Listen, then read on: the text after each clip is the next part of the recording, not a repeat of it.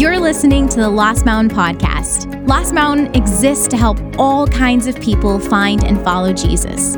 We hope today's message encourages you towards a deeper relationship with Christ. If you have questions from today's message, email us at info@lmbc.us. Link is in the show notes. Now, we're going to finish this morning our series called False Faith.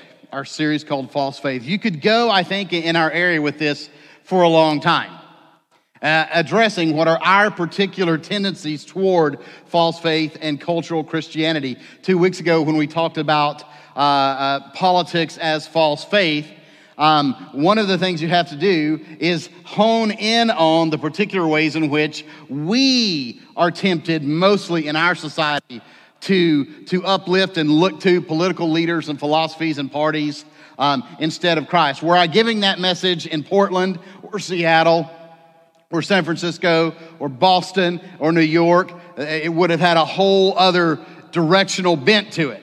Same issues, but on the other side, by and large. But the gospel cuts through all of that and hits all of us where we are. We're going to be in Matthew chapter 16 this morning. So if you have your Bibles with you, and I encourage you to bring your Bibles. I know we put the words up. We do that primarily for guests. I know you can look in your app in the notes section. I know you can look it up on your phone, on your tablet. But I encourage you to bring your Bibles. Bring your Bibles. Family, faith, and football, or rather faith, family, and football, Matthew chapter 16. One of the things that I find myself doing from time to time is going back and watching older movies that I saw as a kid. And I've been in that season the last few weeks, and one of them that I watched about 2 weeks ago was Kelly's Heroes. Any of you ever seen Kelly's Heroes? All right, I thought we'd be heavy on this side and get lighter as we went. Yeah, Kelly's Heroes movie I love and enjoy. I think the cast, Telly Savalas, Clint Eastwood, Carol O'Connor, Donald Sutherland as Oddball, one of his most memorable characters, really is unbeatable. And that's a movie that came out in 1970, so nearly a decade before I was born. But I saw it when I was little and loved it just as much when I watched it a week or two ago, maybe loved it more. I go back sometimes through that, as I know any of you may, to certain songs or certain movies or maybe certain places, because they bring an element of comfort to you sometimes, do they not? There's a degree of nostalgia there that comes. And I think it's okay that we use movies and music and locations and maybe even events or hobbies at times like that. I think that's one of the many common graces that God has given us in our life. But far too often in the Bible Belt, that's how the vast majority of our neighbors, our friends, our classmates, our coworkers relate to faith. They go back and dabble in it from time to time. It gives them a little comfort. It's kind of nostalgic.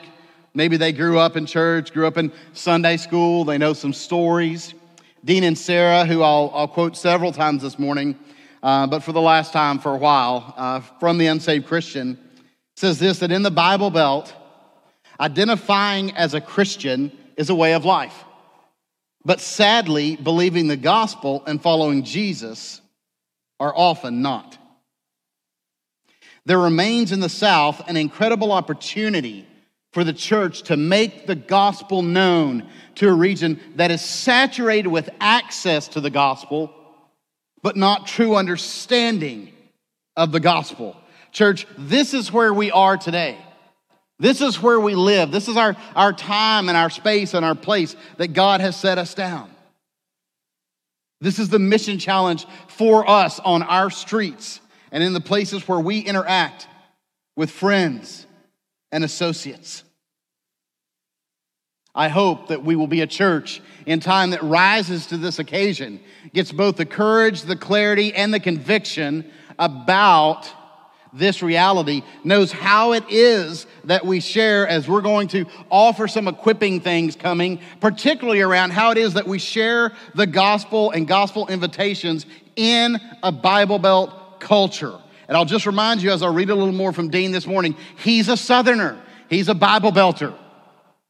So he knows this instinctively and grew up in this culture. This is our mission field, and the message we have to take to it may be more, but it will be no less than the passage we have before us this morning. Let's look at Matthew chapter 16, verse 24. Now, before I read verses 24 to 28, I want us to understand that Jesus is slowly making his way toward Jerusalem, and for the first time in the preceding verses, he's let his disciples, his closest followers, know what's ahead for him, what's coming. They don't understand it.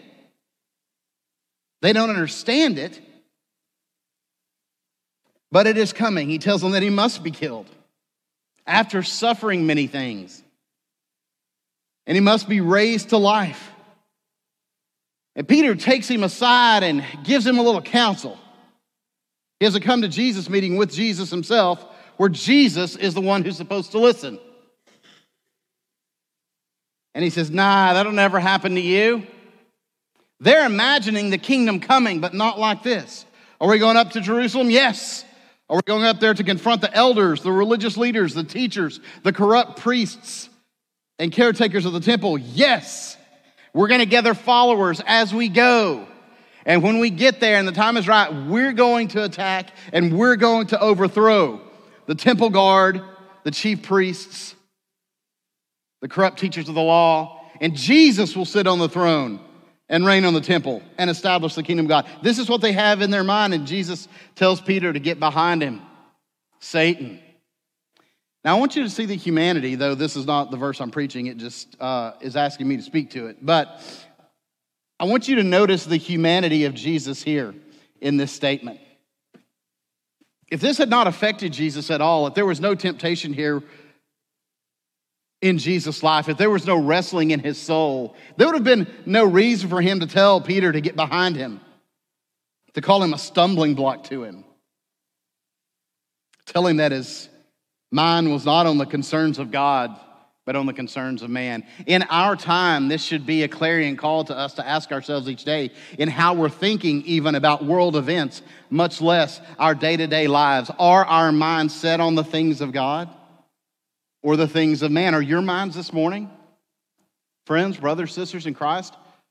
Is your mind today, is it set on the things of God or is it set on the things of men? And then Jesus, to bring clarity to them who still seem confused about what it is to be on the way with Jesus, what it is to be in Jesus and with Jesus, gives this teaching. Let's look at verse 24 through 28. Then Jesus said to his disciples, whoever wants to be my disciple must deny themselves and take up their cross and follow me. For whoever wants to save their life will lose it.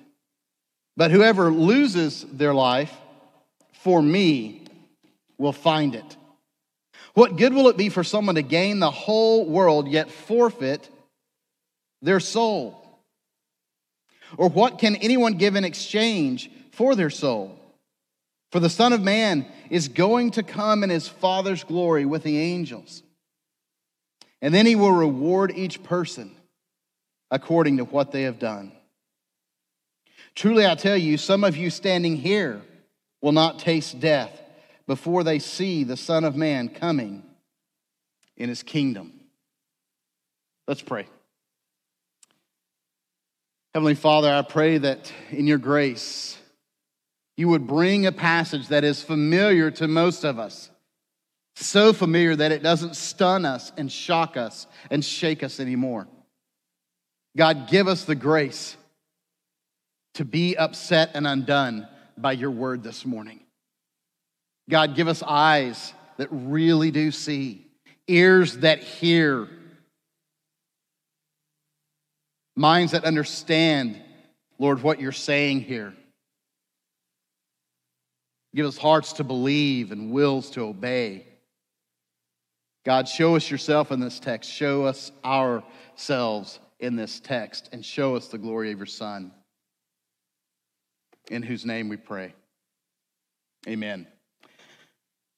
Lewis Carroll, some of you will be familiar with his name. It wasn't his actual name, but it was his writing name and public name, was a professor and intellectual in Oxford in the 19th century, lived and worked at Christ College there. He wrote a book called Alice in Wonderland in 1865. When I was in Oxford, I got to see the area where his little daughter would play, and the imagination of Lewis was stirred, and he began to think about Alice in Wonderland there at Christ College, and he wrote that book. But he followed it with a sequel in 1871 called, anybody remember that one? Alice Through the Looking Glass. Yeah, Alice Through the Looking Glass. And if you remember the premise of this, it's like looking in a mirror with all kinds of pathways and life there, but when you walk toward it, you're actually getting further away from it, to the point where you just run into it and you can't go any further.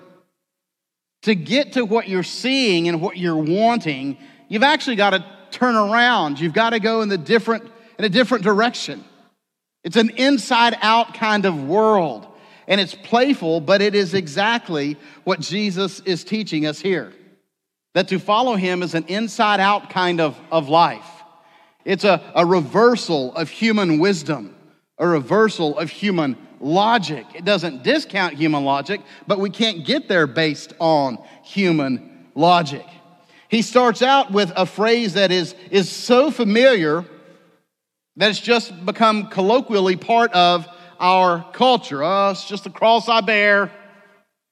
My husband, I thought he'd be dead by now, but he's not. Jesus says, whoever wants to be my disciple must deny themselves and take up their cross and follow me. We've talked before, just in preceding weeks, about what a visceral, visual, emotional statement that would have been in his day to people who had seen, as we talked about, a small contingent of Roman soldiers come into their village, enter a house, take the man out of their house with the horizontal beam waiting outside, put it on his shoulders, and take him off on a one-way journey. It wasn't quaint or colloquial or interesting or sweet. It wasn't something they were forming jewelry out of. It was a terrifying picture that those Roman authorities may knock on your door or your brother's door or your dad's door or your son's door.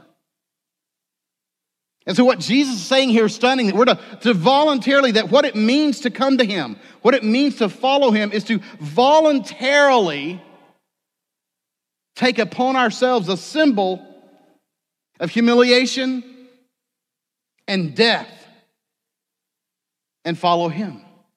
Jesus knows quite clearly that's what he's about to do, though. And as goes the master, so goes the servants. Let me just give you three statements as we think about this, because Jesus really puts this out there simply as a statement of truth and reality. Whoever wants to be my disciple must deny themselves, take up their cross, and follow me. That's it. There's no other way. He said, you don't come to me on your own terms. You don't stay with me on your own terms. You don't set the agenda, the parameters. This is the only way. And then he unpacks a little bit for us about why this is the case. Why this is the case. And I just give you these 3 points briefly, and then we're going to go back through them. Jesus tells us that kingdom life requires kingdom sacrifice. And when you hear me say kingdom, the kingdom of God, the kingdom of heaven, was Jesus' main thrust of his preaching and teaching.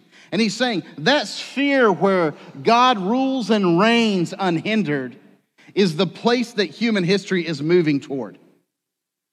That place where God dwells with his people and there are no more tears.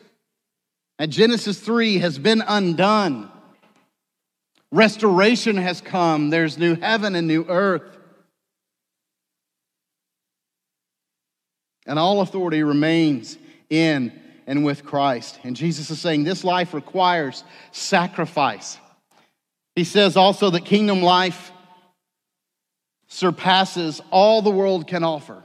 Kingdom life surpasses all the world can offer. And finally, he teaches us that kingdom living results in eternal reward. Let's walk through these and look at this. Look at verse 25 again. Kingdom life requires kingdom sacrifice. Jesus, once he makes this statement about taking up his cross and following him, says, whoever wants to save their life will lose it. But whoever loses their life for me, will find it. Do you see the inside-out nature of that? I think if we were honest in here, I know if we were honest in here and said, who in here wants to save your life? All of our hands would go up. Jesus said, if you want to do that, if you want your God-given life to be saved, to be preserved, to have an eternity in the presence of its creator and sustainer, you have to lose it. And you have to lose it for me. There's no other way around it. We are not a people accustomed to sacrifice in the West. We live in the most abundant place that human history has ever known, at least currently. Sacrifice is not natural to us. We resist it intensely. Craig Keener, a New Testament scholar, said, if disciples come after and imitate their teacher, listen to this, their lives are forfeit from the moment they begin following him. Although genuine disciples may fall short on their commitment at times, ever been there? I have. The gospel tradition emphasizes that those who wish to follow Jesus must understand from the start that they are surrendering their lives to him. From this perspective, most modern Western, quote, Christians remain unconverted. He's making the same thesis that Dean Inserra is in his book, The Unsaved Christian. That most Westerners who claim to be Christian are Christian only in a cultural sense. Only in the sense that they are not something else or an atheist. But not in the sense that the Bible talks about being made right with God. Experiencing regeneration by the power and grace of God. Being given a new heart and a new birth into Christ Jesus and the people of Jesus. And losing your life here as Jesus is talking about it has the meaning both of being fully absorbed in something or dying for it. Being fully absorbed in something or dying for it. Let me ask you this morning, have you been fully absorbed into Christ? Is he Lord? Does he call the shots? And delightfully so. Where your obedience in him grows out of your affection for him, out of your delight in him, because he's good and you know that he's good and you've tasted that he's good. And he walks with you and he talks with you as risen Lord and King, but also as Savior and friend. Are you there this morning?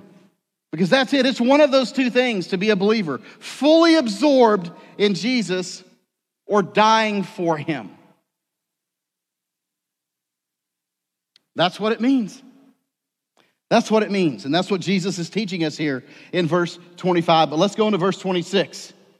Jesus teaches us here that kingdom life surpasses all the world can offer. It's easy to say, but I'm going to try, with the help of the Spirit, to interrupt our thinking about it just a little bit.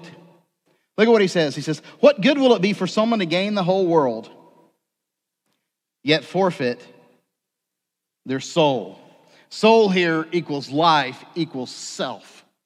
And part of what's underneath this in the Hebrew-Greek context that Jesus is teaching is that the further we get from him and the further we get from obedience and submission to the God of our creation, the less human, the less of a true self we become.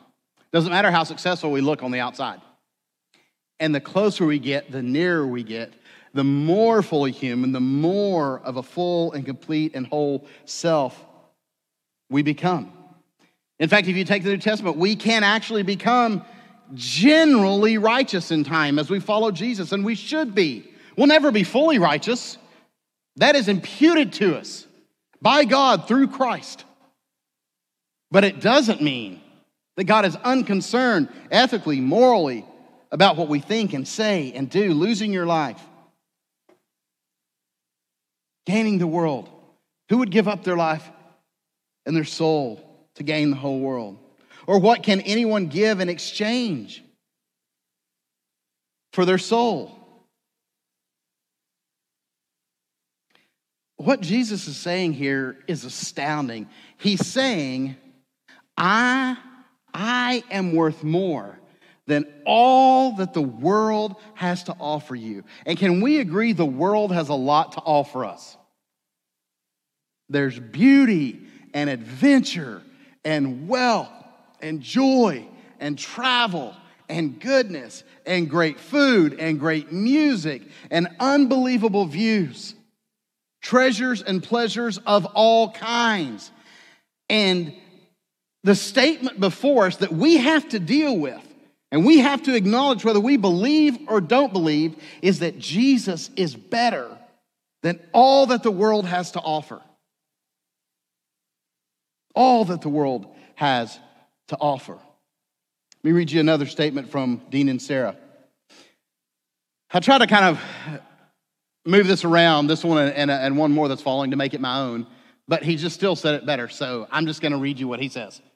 He said, the Bible Belt version of cultural Christianity can outwardly seem pretty in step with actually following Jesus. See, this is the danger, and Jesus knew it in his day, with hypocrisy. A hypocrite is simply a counterfeit. But a counterfeit is so powerful because it is so closely like the actual thing. The people know Bible stories and verses. They attend church, at least sporadically. They can quote the Lord's Prayer from memory and take pride in identifying as a Christian. It looks and sounds really close like the real thing. This makes things extremely complicated and also very urgent for missions, because the difference between close and wrong has eternal consequences. And I submit to you that this is the game that most of the people you'll interact with tomorrow and throughout this next week are playing. And they're playing it to their detriment, because they're going to know Jesus as Savior and King, as lover of their soul and sustainer of their life, or as eternal judge. They're going to know him. That day's coming for them. It's coming for me, and it's coming for you. There's no escaping Jesus. There's no escaping the one who's crucified and risen 3 days later, defeating the grave. We will meet him. We will see him face to face.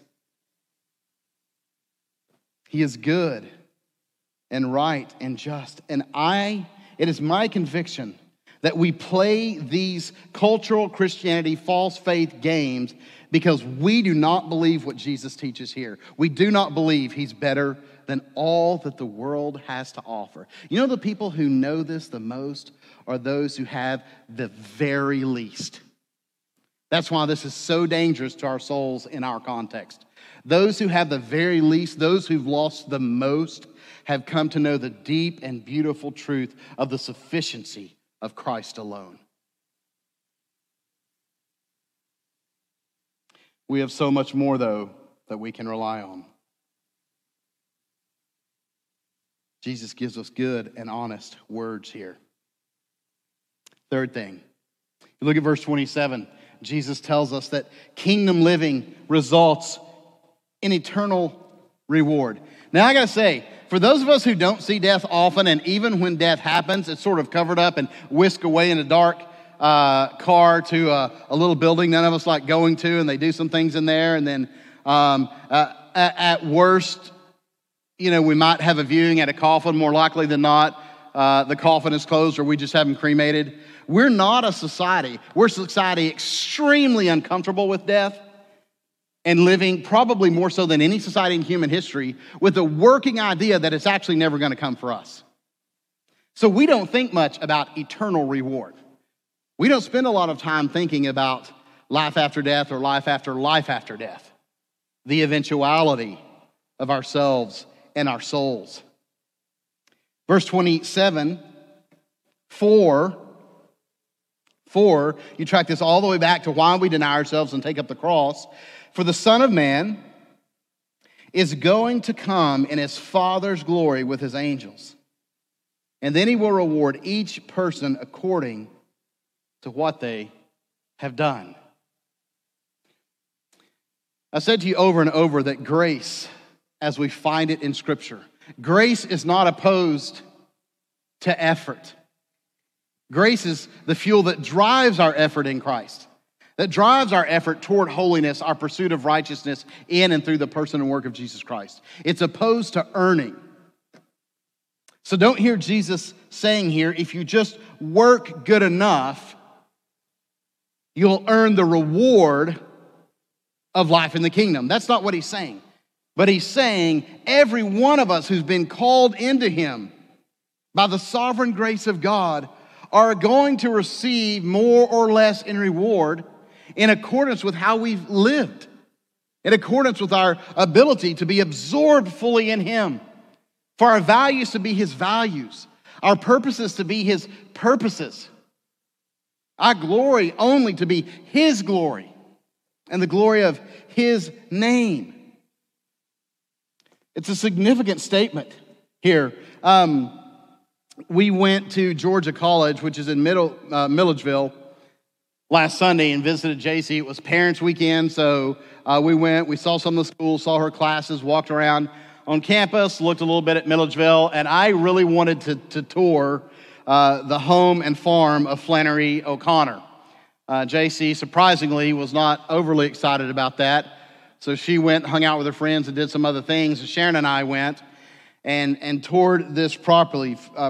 Flannery O'Connor, early, mid-20th century author who gained great fame following her early death from lupus, but she was a firecracker, never married. Her mom, Regina, ran the 500-plus dairy farm and acreage there after her husband died, which was a huge loss to Flannery. Flannery's dad got her.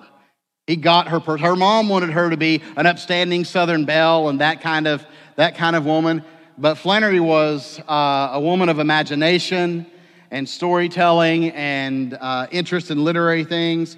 And so the loss of her dad at a somewhat early age, as a young adult, was really hard for her. But her mom and her ran it. But this is a time in our near history where women could only own so much property by themselves, probably due to the fact of your little brains. But, thank you, Sharon, that was a joke. So Regina's brother, Flannery's uncle, lived there. He had a bedroom there, but he traveled a lot. He was a traveling salesman. He had his own back door. But in order for them to keep the 500-plus acres intact after Flannery's dad died, they had to have a male name on the title there. So interesting thing. But one of the things that Flannery wrote in one of her series of essays was this statement. Good Georgia girl, born in Savannah, lived out most of her life in Milledgeville. Flannery wrote, while the South is hardly Christ-centered, it is certainly Christ-haunted. What she meant by that is there's a deep awareness of the reality of God and of our guilt before him that pervades the South and the Bible Belt. It has not gone away. Dean and Sarah, in interacting with Flannery O'Connor's statement here, says this, and I want to read this to you because what I'm trying to do with the help of the Holy Spirit is paint a picture and help you get what it looks like to live this way, because it is so close to the real thing, but so utterly far in reality. And it's so dangerous. And some of you in here this morning, this is you. Your heart is no more surrendered and your will surrendered to Jesus Christ than it is to a fence post. And you are in need of regeneration, because if God determined to take your life later today or tonight, you would stand before him with no excuse at all. You've had every gospel witness imaginable put before you, and you're still playing the game. And Sarah says this haunting that Flannery O'Connor talks about, makes appearances at infant baptisms, funerals, when the family circles up in the kitchen and holds hands as Grandpa leads the prayer before Thanksgiving dinner. The name of Christ lingers, appearing from time to time at family functions, milestones, and traditions. The cohabitating couple with no church affiliation still asks the pastor to perform their ceremony rather than some other form of notary. And they have an uncle read a Bible passage during the wedding. In the South, Billy Graham is revered. Apologies are made when you cuss in front of the pastor. Donna's the only one that apologizes when she does that. And there are certain people who feel guilty drinking beer. There are certain people you feel guilty drinking beer in front of when they see you at a restaurant. Again, that's only Donna. God can't be ignored, and Southerners know it. We know it because God has blessed the American South with an abundance of gospel witness, thereby massively increasing our accountability and guilt before Him as we reject it. But the idea of a God interfering with their lives and things changing if they follow Jesus, that's too much to handle. So the haunting remains. It's a way of life that must be understood in order to be reached. Church, if we're going to, in the coming years, begin to be, by the Spirit and power of God, a pervasive evangelistic witness in our community, which I hope and pray and anticipate us becoming, that will only happen when we understand the culture that we're sharing Jesus with. And then how it is that we go about sharing Jesus and sharing biblical truth with people who already take pride in considering themselves a Christian, but show absolutely no fruit or evidence of a regenerative heart, of having been made new in the power of Christ by the Holy Spirit. I say all this to say there is a time coming of judgment and reward throughout Scripture. Some of you remember Psalm 62:12 that just simply says, you reward everyone according to what they have done. Then we get to verse 28. Verse 28 has been a head scratcher for a lot of people. Truly, I tell you, some who are standing here will not taste death before they see the Son of Man coming in His kingdom. It is mostly, not entirely, but mostly a head scratcher because we do not know well biblical theology. We don't know well how to connect the different pieces and phrases of Scripture from the Old Testament to the New Testament and how the thinking of those writing the Gospels understood this. You get just a little hint of this. You don't have to turn back, but in Daniel chapter 7, it's where we get the original picture of the Son of Man, this phrase being a ruler and reigner. Daniel 7, verses 13 and 14.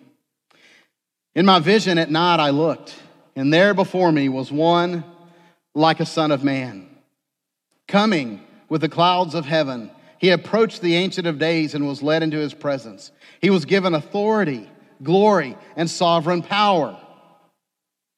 All nations and peoples of every language worshiped Him. His dominion is an everlasting dominion that will not pass away, and His kingdom is one that will never be destroyed. When you understand some of the imagery of Daniel, you more deeply understand how Jesus was understanding Himself and the nature of His role as Messiah, coming King and Victor. The kingdom of God is completes itself at the return of Jesus, judgment and restoration of all things. But friends, it doesn't start there. It doesn't start there. You remember in Matthew chapter 3, we're told to repent and believe for what is at hand. The kingdom of God is at hand. Repent, the kingdom of God is at hand. To be at hand means to be present, to be here. It's the exact same phrase that Jesus uses in the Garden of Gethsemane when He turns to His disciples and says, behold, my betrayer is at hand. He's here. Judas is here. with the temple guards and Romans. The kingdom came with Jesus. You remember the much loved passage in Isaiah 9 that we'll read here again in a few weeks. For unto us a child is born, unto us a child is given, and on his shoulders the governments will rest. The governments will rise and fall based on his sovereign will. The kingdom is complete at the return, but it doesn't start there. It doesn't start there. Truly, I tell you. And I want to make a comment about tasting death. That's weird. I think we all know what he means here. But it's a Semitic idiom. A Semitic idiom for experiencing death, for going through death. And Jesus is saying, some of you here standing before me, you're not going to die before you see what I'm talking about here. And it's perplexing. When you take verses 27 and 28 together, it can be perplexing and confusing. I actually read one commentator this week who gave a series of explanations of this, and he said it is no doubt that the best explanation for this must be simply the first. Well, the first explanation was simply that Matthew got this wrong, that Matthew misunderstood this. And I thought, I got to disagree with you, brother. I have no doubt that Matthew didn't understand all of this, but that under the superintending power of the Holy Spirit, he's writing. Matthew doesn't get anything wrong. When we run across something in Scripture that jumps out as being weird compared to the rest of it or difficult for us to understand, the problem lies with us, not with the Word of God. Let me work this out for you just a bit with a few statements from scholars that I think help us understand this and shed some light on it. The first says this: a general prediction in terms of Jesus saying you'll not taste death before you see the Son of Man coming in his kingdom is intended to be taken as a general prediction of Christ's future glory up to his return to earth, but encompassing the resurrection, the ascension, the Pentecost, and his present heavenly rule at the right hand of God the Father. That in that sense, all of that is Jesus ruling and reigning as the Son of Man in his kingdom. Another one said, it seems best to take verse 28 as having a more general reference, namely, not referring simply to the resurrection, to Pentecost, or to the light, but to the manifestation of Christ's kingly reign exhibited after the resurrection in a host of ways, not the least of them being the rapid multiplication of disciples and the mission to the Gentiles. Two more. It is probably inappropriate, speaking of verse 28, to this saying to posit a specific time and place, i.e. the return of Christ. The point is that while some of them are still alive, it will have become made clear to those with eyes to see it that Jesus, the Son of Man, has now been enthroned as King. And then a single phrase here from N.T. Wright that I think is pretty clear. The phrases about the Son of Man coming in his kingdom and the like are not about what we call the second coming of Jesus. They are about his vindication, his resurrection following his suffering and death on the cross. They are fulfilled when he rises from the dead and is granted all authority in heaven and on earth. I absolutely believe that what these scholars say is exactly what is intended in this verse. It's not the second coming. It's the fact that very shortly, while they're still alive, they're going to know Jesus and understand him in a way that they don't right now, and they don't even right up until his crucifixion. That it's at his resurrection and beyond that they begin to understand that he is now King of heaven and earth.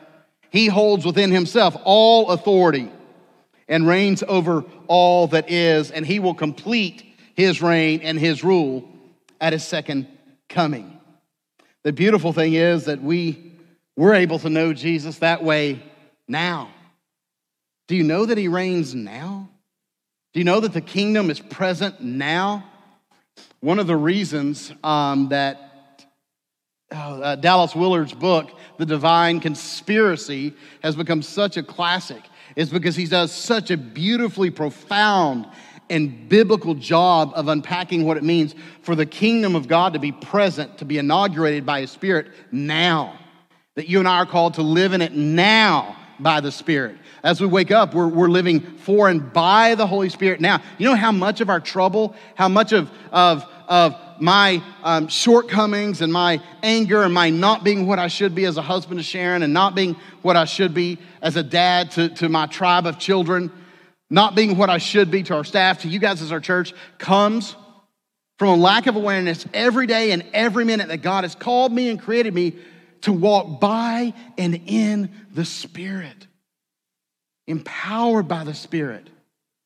So the Spirit's guiding my actions. The Spirit's guiding my responses. And sometimes I just need to shut my mouth. Just zip it until I can sense a spiritually prompted response.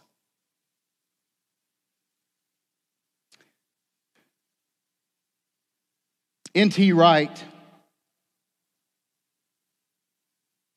in a quote that I think brings us to a point of invitation and declaration this morning, says that in this passage, here a call goes out to follow Jesus. A call which rings down the centuries like a great bell in a distant church tower, calling us from whatever we're doing. Doesn't matter your vocation, doesn't matter your status in your family, doesn't matter where you are in school or where you are in your season of life.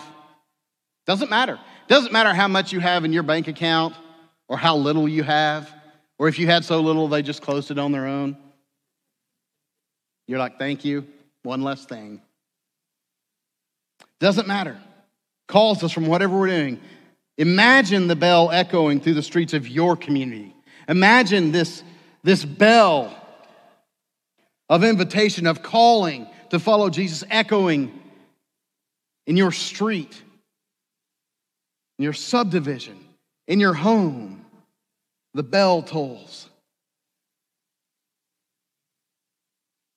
And the call is simply this: pick up your cross and follow me. Pick up your cross and follow me. There is no entry into God's kingdom without utter and complete self-denial, without full surrender of yourself to the lordship and kingship of Jesus Christ. Let me ask you this morning, point blank, have you lost your life for the sake of Christ? Or have you tried to put Christ on like a coat and just take him wherever you're going to go anyway, to do whatever you're going to do anyway, just hoping he'll keep you warm while you're doing it? There's a distinct, tragic, and eternal difference in the two. Have you lost your life for the sake of Christ? Have you surrendered it all to this clarion call that Jesus makes to deny yourself, take up your cross and follow him, to lose your life, that he might give it to you, that he in his love for you, in his dying love for you, his sacrificial love for you, might by his Spirit make you all that he intends you to be, fully human, fully alive, fully present, fully engaged in the world around you. That's the life we get only as we surrender the dreams that we so tenaciously hold on to, the plans that we so violently keep in our hands for our lives. And we say, I give it all to you. I give it all to you.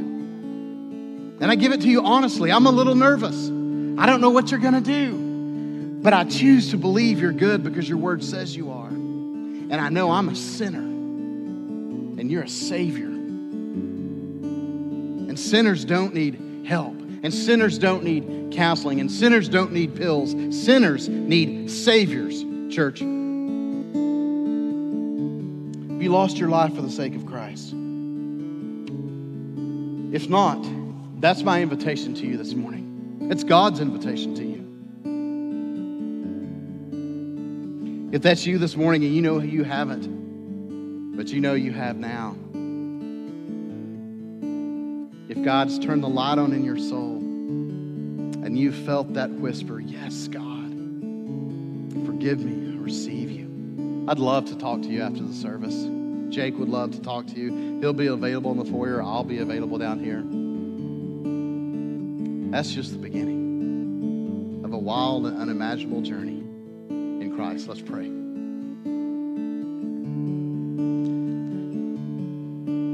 God, I plead with you to prevent any of us in this room, any of us on the stage, any of us sitting out here, any of us watching,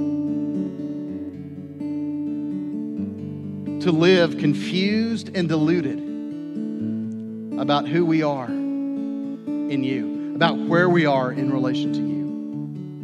And Father, I pray that there'd be nothing in our lives that we wouldn't be willing to sacrificially lay at your beautiful feet and say, the harder and longer I try to hold on to this, the more it's ruining me.